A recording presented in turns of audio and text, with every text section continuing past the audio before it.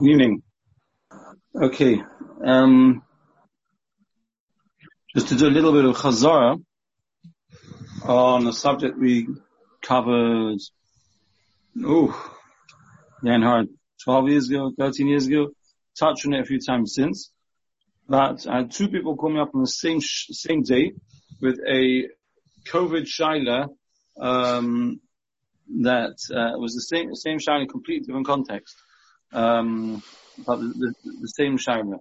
Effectively, the juicier shaila was partners in a company, and one of the partners was now in the process of buying out other partners in the company. Because of COVID? Sorry? No, before COVID. Anyway, yeah. Pre-COVID, not anyway, pre-COVID. Yeah. Pre-COVID. And they had actually signed a heads of terms as to how that was meant to work, what was meant to happen, what price, etc. And there was paperwork that was required, and obviously ironing out the finer details of the plan. And then COVID struck, about a day or two before they were meant to really the lawyers were working on the paperwork and whatever. I've been told that as a result of COVID, this company has lost somewhere along the lines of 70% of its value. And now, surprisingly, the partner who was going to buy out his partners has turned around and said, listen guys, obviously the deal's off. Unless, of course, you're interested in selling it to me at 30% of the original price. The other partners would like to be able to turn around and say to him, obviously, legally, you hadn't yet signed the contract. You did have a heads of terms. At least you have a moral obligation to carry out what you said. And if you're not going to, then at least your moral obligation should in some way make you compensate us in some way, shape or form. That's what they would like to do. And that's what they were calling up for with the shaila. Right. Basically, and we did have all of guy and tell us that he's got a moral obligation. Right. And we did have all of this, and by purely the Nemonis problem that results from what's the Lashon? Mechusa Emona.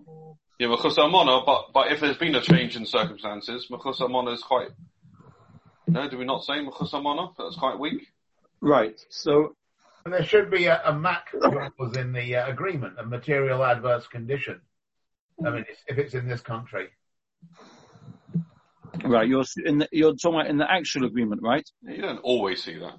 Well, it should be if the solicitors. I mean, Mark would be a better person than me on this one, but if you don't have a MAC clause, then it'd be negligence on the part of whoever drafted the agreement. I would have thought. I actually got an email about that this morning from one of the law firms about definition of a material adverse condition under COVID. But Mark. I don't think Mark's on yet. We're missing Barry. Hi, Mark. The lawyers have done Jeremy, we do contracts without a MAC clause because they're subjective, not objective. So often we put in an objective test rather than just a MAC clause. But that's nothing to do with halakha, that's just a side issue. Right. So, the interesting shaila here. The interesting shaila here is from the shaila as we learnt it all the way back then, and we've touched on it a few times since. Is Mechusa Emona shaila, where the Gemara speaks about Mechusa Emona, where a party two parties come to an agreement. In a property, this is called under offer, for example, where two parties come to an agreement, no transaction has happened, and in halachic terms, no kinyan has happened, but there's been a reaching of agreement between the parties over all the relevant points. At that stage, says the Gemara, there's a concept called Mechusa Emona, whereby both parties thought they had a deal, even though they knew the deal hadn't yet been chal, and at that stage, if one party wants to back out, they run the risk of being in breach of trust, which Chazal says, Chazal frown on this kind of behavior. If someone does it, there's nothing you can do about it.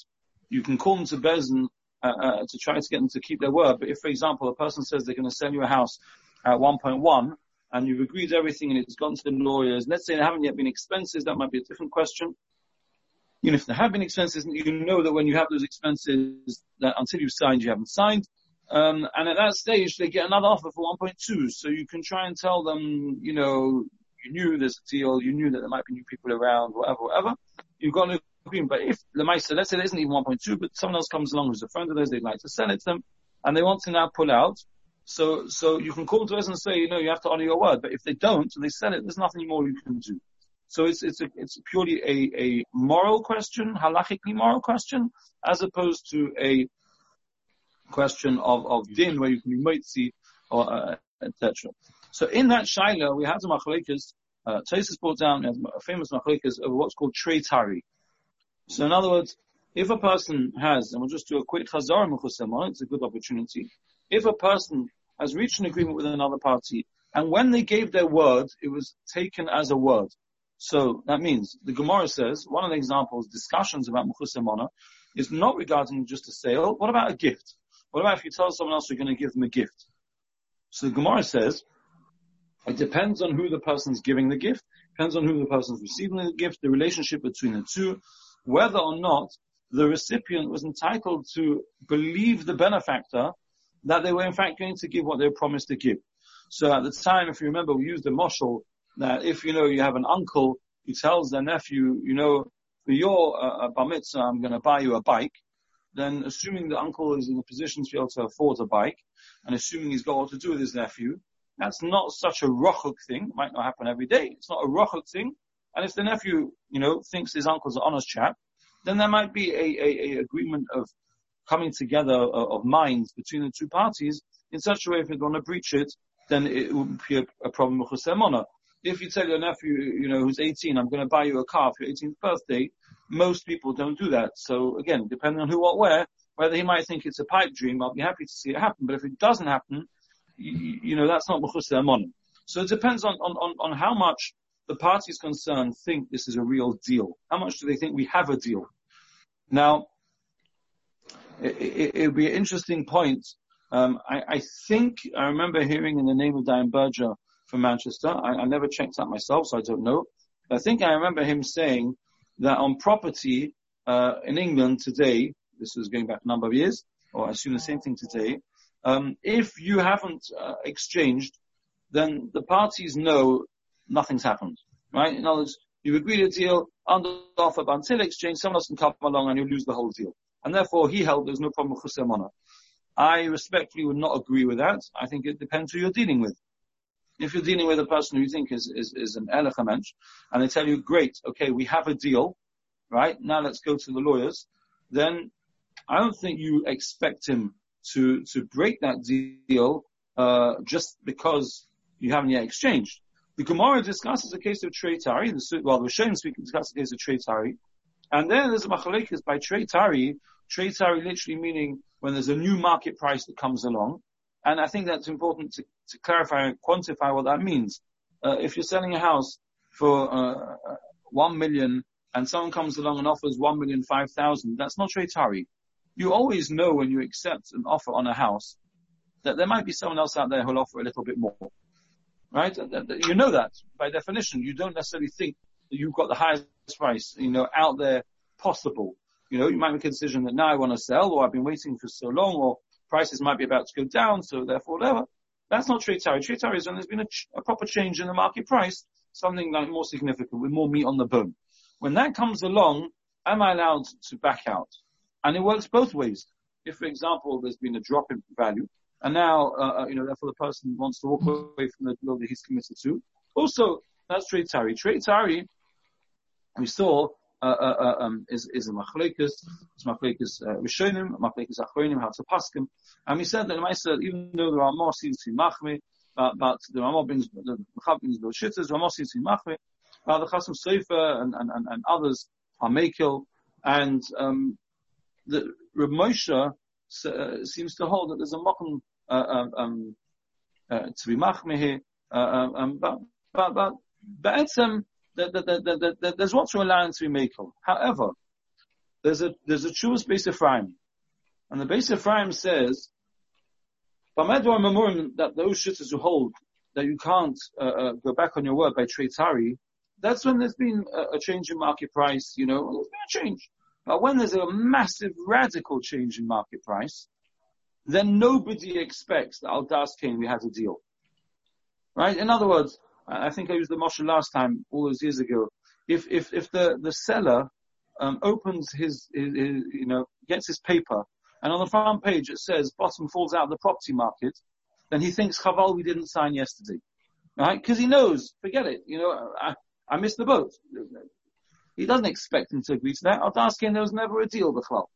So, when something like this, which is a once in a millennium, hopefully, situation comes along, and literally, for this particular line of business, the floor falls out, the bottom of the market, 70% of the value gets wiped out. That's unheard of, in a business like this. So, and that's what I explained to the person. The person tried to push and say, yeah, but he gave his words. Isn't there some kind of moral obligation? And the answer was, he never gave his word. The Beis Ephraim is explaining that neither party, if they would have been asked the question, would have had a havamina that the agreement was Al-Das King. If it would have been drawn up, as Jeremy says, in a proper contract, which it wasn't because they weren't holding by contract stages yet, but if you would have drawn it up in a pre-contract contract, so to speak, with all the protem laid out, and someone would have been foolish enough to ask the question, by the way, what would happen if the market tanks and you lose 70% of the business? Do we still have a deal? Absolutely not. No havamina. So therefore, that's what I explained to him is, it's not shut that in this situation you're allowed to break your word. The Beis Ephraim is telling you, in this situation, you never gave your word. Right? There never was a deal by neither party. This would be an example of the Gemara of Matana Meruba. Not even Matana Meruba. Where neither party, if they would have thought about it, would have thought they had a deal. Teretz is, what's really happening here, and I empathize, but I'm not a therapist, right? What's really happening here is that these partners were, a hop, skip and jump away from saving their hide. And unfortunately, Masle Goram, the way Punkt happened on their watch, is they got left with a massive liability. And therefore, they would like to try and put some kind of moral onus to try to mitigate their losses. I hear, but they don't have any grounds for it. So that was Shaila number one. Shaila number two was... Can I ask a clarification on this? Yeah. In terms of Onah, so you've got two stages. You've got the... Yeah, I'm saying about Onah. If at the time that they agreed a price up front, but they only got to the contract and payment, they would have got there 2 weeks later. Would the question of Onah apply at the time they agreed the price or the time where they actually complete the sale? In other words, if by the time they got to the sale, the price would have been way over the top for this business, would there have been an issue of Onah on that? So the problem of Onah only arises if the person who's being overcharged or undercharged is not aware that they're being overcharged or undercharged. The moment they're aware, so for example, let's say you're at the top of Masada and there's a guy selling you a cold can of Coke fresh out of his icebox for £5, right? Or £10. That's not enough. You know what the price for Coke is. Just right now, he's in a lucky position that he can sell it and therefore he's milking his opportunity. So here, again, on Karka there's no, whatever. This was a business you were talking about. So my point is 100% markup, whatever. Correct. This is a business. But there's no question of because everyone knows they had the business values and they know what it was worth then and they know what it's worth now. If you were to decide to go ahead with it, you wouldn't have grounds afterwards to say no because you knew that, even though you're effectively being forced into it now. He's not being forced, he's being morally encouraged to stick to his word. Yeah. The second shaila was the shaila of tenancy. If there was a proper contract drawn up and it contained all the normal clauses, but I don't know what the law is. Are pandemics normally included in normal clauses? So even if there was a contract, this particular situation might not be covered for it. Well, and you can't say, it's not in the contract because. And if you take Jeremy's point, if there was no, if it's not unusual that there was no material adverse condition clause there, because correct. Otherwise you should have had it in and you didn't have it in. But let's assume it's a environment where that's not a usual clause that you would see, which I think is. So again, just to be clear, so in this circumstance, it's as if there would be no contract, even if there was a contract. So just to be clear, the nature of this shaila is pre-contract, because the shaila is talking when there hasn't yet been any transactional kinyan, but there's been an agreement of terms between parties. And actually, before I could answer the shaila, I first had to ask for clarification because it's not an area I'm familiar with. And I told them that you first have to check this out with a lawyer. But the heads of terms, the signing of the heads of terms under those circumstances did that have any legal, could you push the parties legally to stick to heads of terms? Is it in any way legally enforceable? Or is it just literally explaining, putting down on paper what the parties have agreed in principle, but in a way that's not subject to contract? Subject to contract. But clarify what subject to contract means. Subject to, for example, you can have an agreement which is dependent on the mortgage coming through. That's fine. That's subject to a third party, whatever. But if subject to contract means that, assuming that we can all agree on the contract, there's no reason why we shouldn't agree on the contract, because all the contract is doing is putting into writing what we've already agreed in the heads of terms, then all of a sudden an outside factor like COVID isn't a contract problem. It's an inherent problem in the arrangement. So if you had the heads of terms subject to contract, and now, they've drawn up a contract which absolutely mirrors the heads of terms, just with all the normal stuff that would be in a contract, right? Would it be legally enforceable or not? Maybe some of the lawyers can weigh in here. Not enough lawyers. Barry's here. So say something comes out in a property situation in a structural survey or in a due diligence examination. Can things be changed then?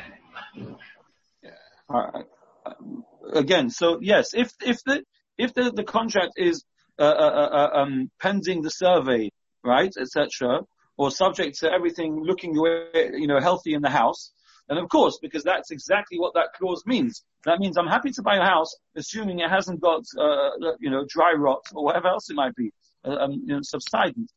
Here, that's not what happens. Here, the house or the business is absolutely what you thought you were buying.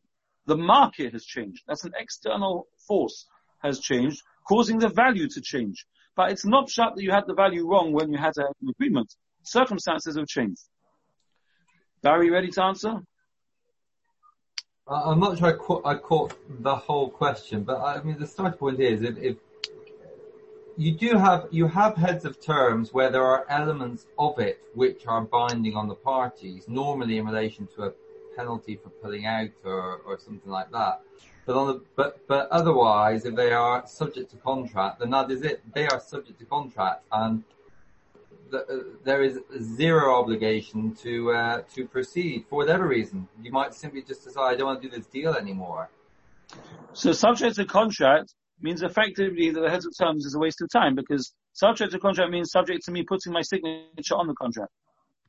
Yeah, it's not quite a waste of time, because there obviously is, that there is generally accepted to, first of all, it gives the lawyers a base on which to draft all the contracts, because it sets out what terms the parties have agreed. But ultimately, the parties are not bound to transact. So either one can walk away. What stops them from walking away? Reputational risk. If you walk away from a deal having agreed all the terms and nothing has changed, then you are going to get reputation in the market, not being a man of your word. But if you walk away from a deal because COVID-19 hits, no one's going to say you're not a man of your word anymore. So what you've effectively done is reaffirm the halacha that there is mechusa eman if a person breaks that agreement, but if there's a massive change of circumstances, then it was understood that was never the intent, which is exactly what the halacha says. But if you actually exchange contract but you hadn't yet completed, right? And then COVID hits, and the property market has a global hit of 90% or whatever it is. Is then there any government at all that you can back out of post-exchange pre-completion? Not in a standard real estate deal, no. A material adverse change clause would be highly unusual, but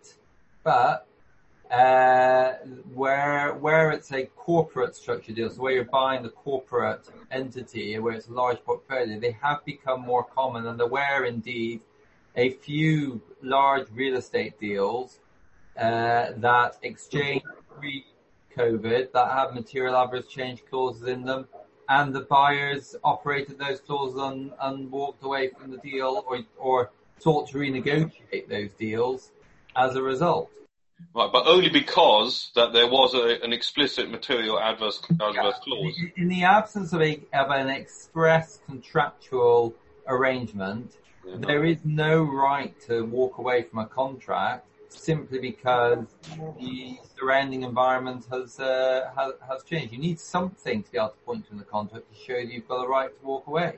So Jeremy Schuyler is whether in halacha there would be, is that true as well? So if there was some... But again, if you've signed a contract, then the contract would normally be based on, the halacha would normally look at what's in the contract. If there's something which wouldn't normally be there or should normally be there and isn't there, then the question would be, if the people knew what they were doing, is that an implication therefore as to what the intention was? That's number one. Number two, in the average standard contract, if it's more than one side of paper, there'll be a clause right at the end. There'll be two clauses right at the end. One of which will be a breach of halacha, that will be there in most contracts, which is that the courts of England have the sole jurisdiction, and that's a problem of our case. Sorry, lawyers. The second one is that the one before that will be the clause that says that this is to be governed according to the law of the land of England, the courts of England. Now, that in halacha is perfectly fine. There's nothing wrong in halacha with two people signing a contract saying that this is to be governed by the law of England. Basically, it's a t'nai b'dovah moment where two parties have agreed that instead of writing out what we're agreeing to, we're agreeing that this is to be according to the interpretation of the law of England, which is fine. That's like any other term and condition in the contract. That's absolutely fine. So if it says according to the law of England, then the Bezdin will go to a lawyer and will say to a lawyer, what does this mean? Right? There is a material breach. There is a material breach, a clause. How would this be interpreted? Because that will then govern what the parties have signed up for. And again, of course, your Shaila Jeremy would also be relevant to what is an exchange in halacha. And that's very interesting. As we've discussed a number of times before, the law doesn't care that much whether an exchange on a contract or a property is a kinyan or not a kinyan. There's an exchange and there's a completion. And you can sue for completion. In halacha, the shaila is more relevant. On exchange on a property, does that mean you now own the property, but you have to pay the other 80% or whatever it is?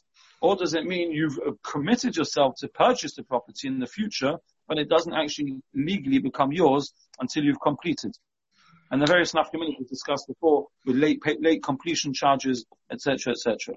But moving back. Can I just throw into the mix? Sure. I don't know about property contracts, Barry will know better, but in a lot of contracts there's a force majeure clause, which arguably someone could rely on of the expectation and to rely on that clause and to get out of it that way. Mark, I didn't hear you clearly, but I think you said I think you said there's a force majeure clause normally, which would potentially be used in this situation. I query whether it could be used in this situation in law.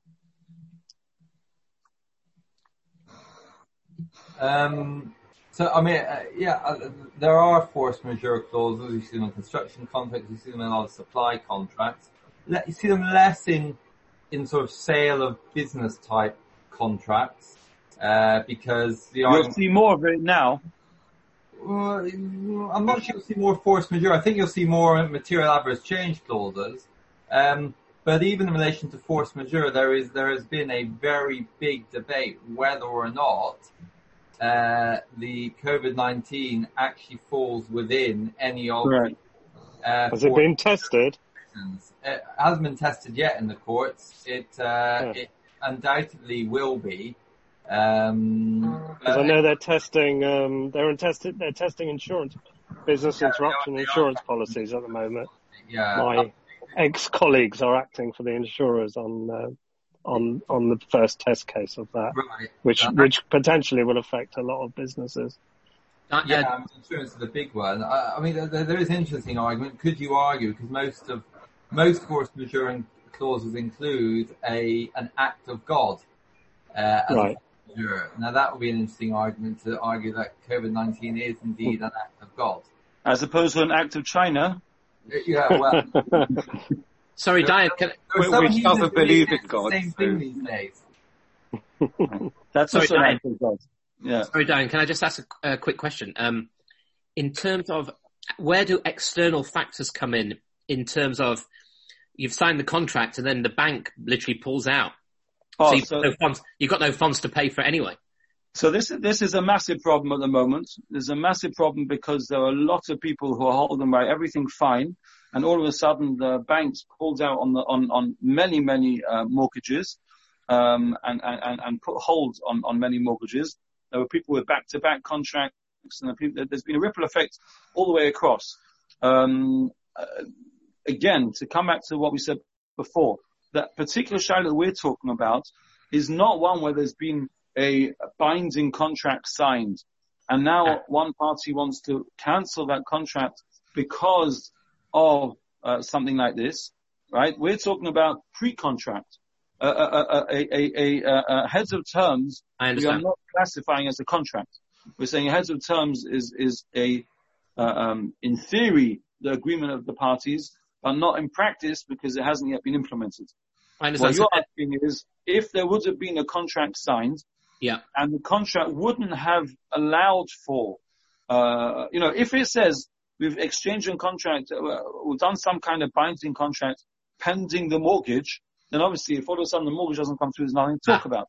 Yeah. If it doesn't mention the mortgage, right, when it could have mentioned the mortgage, then again, normally that contract would say according to English law, and normally then you'd have to ask the lawyers, what does that mean in such a situation? Because that's what they've signed up for. Just on one other point also, we've got an interesting situation at work where the work policy, insurance policy, is being renewed in July. And we've already been told by the insurers that at the moment we're covered for certain COVID-related expenses. And we're already being told in July that the insurance policy will not cover those anymore, which is interesting. It's an interesting game of the insurance business, I suppose. Once they can just exclude it. They've got the power to just exclude it. Well, they can say we're not selling a policy that has it, and if there are other competitors who are selling a policy that has it, then they might find more business, but they might go bust in the process. So yeah. The second shaila which just came out, just briefly, the second shaila which came up was a tenancy shaila where parties were negotiating on renting a property, commercial property, and again, literally about to sign. It gone back and forth and everything else ready to sign. And now, didn't get signed. They pulled out the last second when COVID happened. Been sitting empty for the last 3 months. And the parties, the landlord is complaining that, this is not okay. And, he's blaming the agent for allowing it to schlep. And the agent, who's a Yid, is saying to the tenant, to the potential tenant, you're causing a huge chil Hashem here. And the fact that you schlepped and the landlord was so nice in letting you schlep, and now you're walking away and you had a verbal agreement that you're taking the property. And there as well, again, the same thing. The verbal agreement was not in any way, shape or form binding. The landlord would have been fully entitled to give it to somebody else legally, and there'd be nothing the tenant could do about it. And as I explained to the people who asked the shaila, here, this shaila is being presented to you as a mechusa amona shaila between the tenant who's a Yid and the agent who's a Yid. But that's not actually the correct shaila. The agent was never the person who's going to be signing the contract. The contract is going, unless he signs it on behalf of, the landlord, but the rental agreement, which is what we're talking about here, schirus, is a contract between the Yid who's the tenant and the landlord who's a goy. So it's got nothing to do with the normal halachas and mechusay amana between two yidden. It's a question of whether or not you're making chilul Hashem. Whether you're not making chilul Hashem will be determined normally by asking people who are not emotionally involved or financially involved in this particular case, what would be expected in the marketplace. And I think Barry's already answered that. In this situation, any tenant who hadn't yet signed a lease, and all of a sudden, for a commercial property, which he then would not be able to go into for a few months because legally he's under lockdown, and who knows after that for how long. And at the moment that I've been told the market rent on that property has gone down 30%. So even if you're allowed back to the office, depending on what exactly type of business it is and whatever it is, there are plenty of people who can rent you out offices at the moment if you want them, because a lot more people working from home. There's a lot less people who are interested in going into this particular place of work, whatever. The whole market's changed. So if you hadn't signed by that stage, I don't think there's a chilul Hashem. I think it's completely expected. Yes, it's unfortunate. Yes, the person might be frustrated because he wanted you to sign earlier, and had you signed earlier, he would have been lucky, but he didn't, right? And the same way that landlords turn around to tenants and they say, you have to pay me rent, and unfortunate for you that you're not getting business, but you signed a contract when you did sign. So if you hadn't yet signed, then there's nothing really to talk about. Okay. In the little bit of time we have left in Shir, I want to just start a more specific point that touching on the previous shurim in more detail though. We learned earlier on in the earlier shurim, Halach and Shin Lamed Daled, which told us that if in the shaila of the tenancy agreement, where the tenants nifta in the middle of a contract, and the shaila was, do the estate, the Yoshim, have to pay from the estate the remaining months on the contract. Now again, just to be clear, we're not talking about whether there's a legal lease with all the normal terms and conditions, etc., because that might affect it otherwise. We're talking about whether there's, sorry to use the expression, a Haimish rental, and the lease might not be that long at all, and it doesn't govern b'chlal what's going to happen in such a situation. And now, unfortunately, the tenant has passed away, and it doesn't say according to English law at all or anything like that. And now the shaila is whether you have to pay, whether the state has to pay for the outstanding months on the lease. And we said this, machlekes rishonim, machlekes that the Motra holds that you don't, whatever you haven't paid, it's an onus, it's not the Yoshim's fault, it's not the estate's fault. And if the landlord wanted that the rent should be paid, even in such a scenario, the onus would have been on him to put that in the contract if he now wants to moitzi momon. And therefore he can't be moitzi momon. The Rashba held that seriously memempu, it's a transaction, you bought a lease for a year, you owe the rest of the funds and you have to pay up. And Amar said therefore, if you paid already all of the money, you don't get back your money. If you haven't yet paid all of the money, then Amar doesn't say this, but by inference, what he's saying is, whatever you haven't paid, he can't be moitzi from you. And the shayla is exactly what is that based on? What does Ramah mean? That is that simply a regular kimli halacha? Is there more to it than that? So I asked Yossi if he can share the Gemara in Bab Metzia Daf Ayin Tes. It's Gemara we touched on a while ago. It's Gemara in Asefes Umnim. So Gemara in Bab Metzia Ayin Tes. Just doing that. Thank you. Here, can you see this? I'm showing not the image you sent. It's just at the bottom. Ton Rabbanon here. Yeah. So that's right. Ton Rabbanon. Thank you. So the Gemara says as follows: Ton Rabbanon, haseiches asvina v'tova lo bechatzi haderech.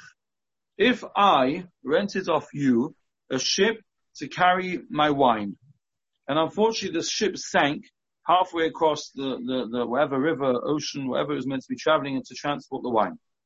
If I've already paid you the amount for the transportation of the wine, then I can't get it back.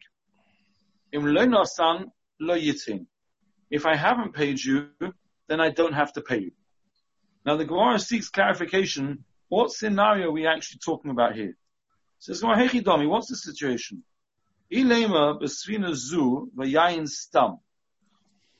If you say that, I forgot which way around I said the scenario. I'm renting off you a boat to carry my wine. Let's keep it that way. I'm renting off you a boat to carry my wine. So if I came to you and you've only got one specific boat, you don't have a fleet, you've got one boat. So I come to you and I say, can I rent your boat to transport wine? Not this particular barrel of wine or barrels of wine. I've got a warehouse full of wine. I want to hire your boat to take to transport over, let's say a container of wine to the States. So in that situation, im nosan amayla yitol. So in that case, where it's yain stam, if I paid you the full amount of money, why can't I get refunded? Namely, so I can say to you, Havli Sifinta Dano Maisina Chamra. I'm happy to bring my wine. The contract wasn't any specific wine of mine. So the fact that the wine that I had on the boat has sunk is irrelevant right now. I'm prepared to get other wine from my warehouse. And can you take that other wine in this ship? Because I only rented off you this ship. I didn't rent off you a ship. I rented this specific ship. So the question really is, who can continue fulfilling the contract? I'm happy to bring the wine. You bring this ship, and I'm happy to pay the full amount. If you can't bring this ship, then you're the one in breach of contract. So therefore, even if I paid you all the money, I should be able to get refunded. Says Gemara, okay, Ella. You said, I'm happy to bring the wine. Sorry, you said, I'm happy when the wine's at the bottom of the river. No, but I didn't hire this wine. I hired your ship, this specific ship, to take wine. So I could bring some other wine. A container load of wine. So I've got other wine in my warehouse. I'll send that wine. Bring me that ship from the bottom of the ocean. I'll load up another container of wine and take it to the States. You can't do that, so then you can't meet the contract. Second scenario, okay, says Gemara, Ela b'sfina stam b'yayin zeh. What about the reverse? What about when you've got a fleet of ships, and I've only got this particular container of wine, and I hired a ship of yours, I don't know which one, you send me whichever one you want, a ship of yours to take this container of wine, and now it's sunk. Says the Gemara, Im loy nosan amay lo yitin. If I haven't paid up, why can't you go to Bezdin, and Bezdin should force me to pay up? Why? How can they force me to pay up? Because in the end of the day, why can't they turn around and say that, you're prepared to provide another ship. It's me who can't bring this container of wine, because this container of wine is sitting on the bottom of the ocean. And since it's me who can't conform with the contract, but you are prepared to carry on complying with the contract, why shouldn't you get paid in full? Says the Gemara, bring me that wine, and I'll bring any other ship of my fleet, and there shouldn't be a problem, and therefore you should have to pay me in full.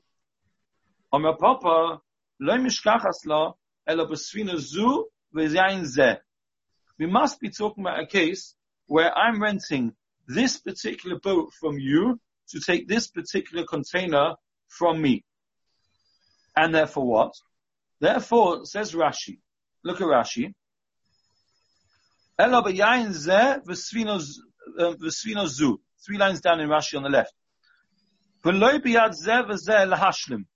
Neither party can perform on the contract. Whoever is after money, they're the ones who are coming knocking and saying, can you pay me? Or can I get my money back? And the one who's holding the money can turn around and say, you bring me what you're meant to bring me, and I'll give you your money. So for example, if in this case it's my wine going on your ship, and I haven't paid you, and you've taken my wine halfway across the ocean and it's sunk, I'm not blaming you for it sinking, it was a storm, right? It's not your fault. However, now you come and say, can I pay you? I'll say, no problem, bring me that ship that I hired, and I'm happy to pay you. Even if you bring that ship, you're only contracted to take this wine, and I can't bring this wine either. That doesn't matter, because we won't get to that stage. Since you want money from me, I can tell you, first bring me that ship. You can't bring me that ship, I'm not paying. Because I only contracted to pay you for that ship. In the reverse, if I would have paid everything up front, and now I want a refund on my money, so I'll come to you and say, can I have my money back? And you'll say, no problem, bring me that wine, and I'm happy to make, and then you've got a taina. But if you don't bring me the wine, then you can't expect me to take it any further. That is what the Gemara is saying. Now the shaila is why? Why is that the case? That at the end of the day, you are not taking my wine all the way across the ocean. Why should I pay you all the money? Why should I pay all that money? Okay, maybe I can't ask for a refund for the half that you took it because you did take it and then an illness happened, which wasn't your fault, wasn't my fault. But why should I pay you the full amount? You didn't, the boat didn't get to the other side. Why should I pay you? So comes along Tosfos on the right hand side. And Tosfos says, 2 lines down in Tosfos Din Masal E, the top Tosfos. In Tema, if I paid all of the rent, why can I not get paid back the money for the half which the boat didn't go? Why should I pay you that?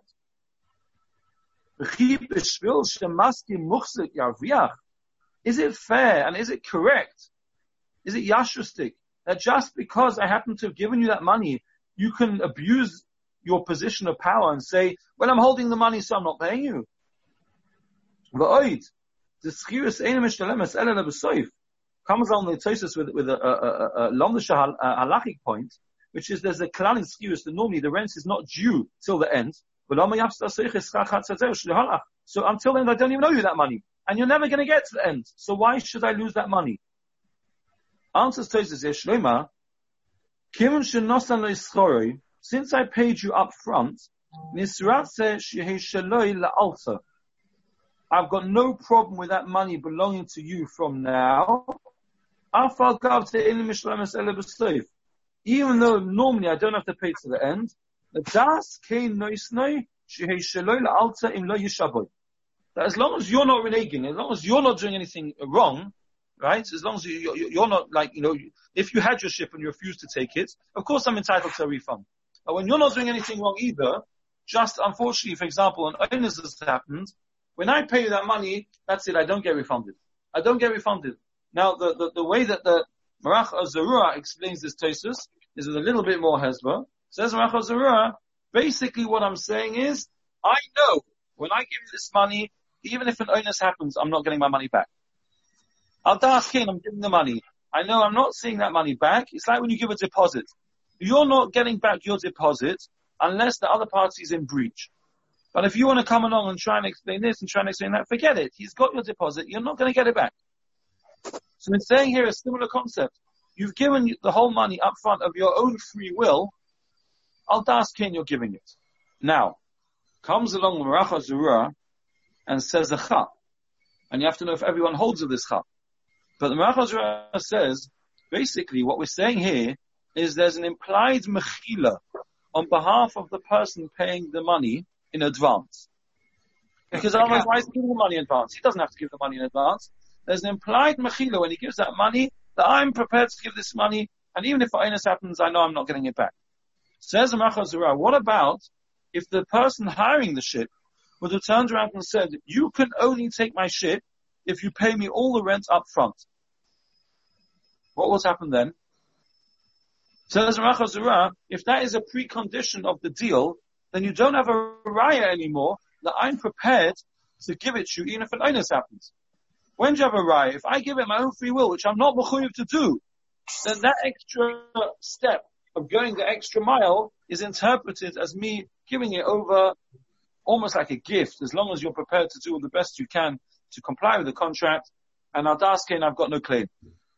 But if I'm forced to do it, so to speak, because that's what you're making me do in order to go ahead, says the Marach Azarua, then maybe this doesn't apply.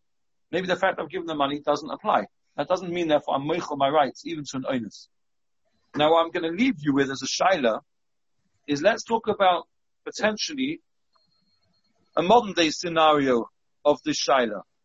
What would happen on a rental contract of an apartment? Let's say I'm renting an apartment. Now again, just be very careful here, because we're talking about an onus scenario. We're not necessarily talking right now about Makas Medina scenario. And the COVID shaila in Eretz Yisrael, the COVID shaila here would be Makas Medina. In Eretz Yisrael, we said it might not be Makas Medina. So just briefly, let me leave you with the shaila. What would happen if the landlord tells me at the beginning of the year, listen here, I don't want to come chasing after you. Give me 12 checks. Right? Or you know what? You volunteer. Let's keep it even better. You volunteer, because you can't be bothered going to schlep round to pay him the rent. He lives in the middle of who knows where. You say, you know what? I'll give you 12 checks. And you give him 12 checks. Post-dated or even not post-dated, whatever. Right? Let's deal with each one in its time. Now, in that scenario, now all of a sudden COVID comes and you can't get to the deal or whatever it is, right? And you want to know, this is let's say it's an onus, you left Eretz Yisrael before. By the way, talk about a moving target. Today, the Israeli government turns around and cancelled any visas of Bochrim or students who are not yet in Eretz Yisrael. So someone who could have thought yesterday that they can fly into Eretz Yisrael and they might have a shared apartment or whatever it is, has just been cancelled. Not yet of Avrechim, so I'm told. So it appears, although that could change quickly. But so these shilas and the situation keeps evolving and there's constantly new shilas that come up. But either way, so would you say that since I gave all the checks up front, it's as if I've already accepted that that's it? I'm not going to, if an onus happens, I don't get paid. Or would you say, no, I can cancel the checks? So it's not a raya of anything. It just saves me from having to go around to his house to give him the money. But it's not a raya in the same way when I give over the cash. Or would you say... Sorry, Diane, can I just clear very, very quickly? The case with the wine, if you offered up front to say, okay, I'll pay everything, does that mean... is that the bit that means that you don't have any rights to take it back? But if the guy... Tosis is saying that means that you're basically giving it even if an onus happens. Even if something happens. So in the case with the checks, if they're saying to you, you need to pay... I changed it as I was saying it. Let's say you volunteer it of your own free will. Then according to the case with the wine and the ship, then you've got no chance. That's the shaila. Is a check the same because you can cancel a check? Okay, thank you. Sorry, Dan. You have said in the past, in Eretz Yisrael, you can't cancel a check. Correct, and that was the last twist I was about to say. In Eretz Yisrael, it's illegal to cancel a check because one person gives it to the next person, and it's over l'soicher, and it keeps going around the system. As like I told you once, a banker told me he got a check, but there's no room on the back for more signatures. Right, it's almost like an autograph book. Right, so that might be part of the shaila as well. I'll go upon it to be continued. Shkoyach.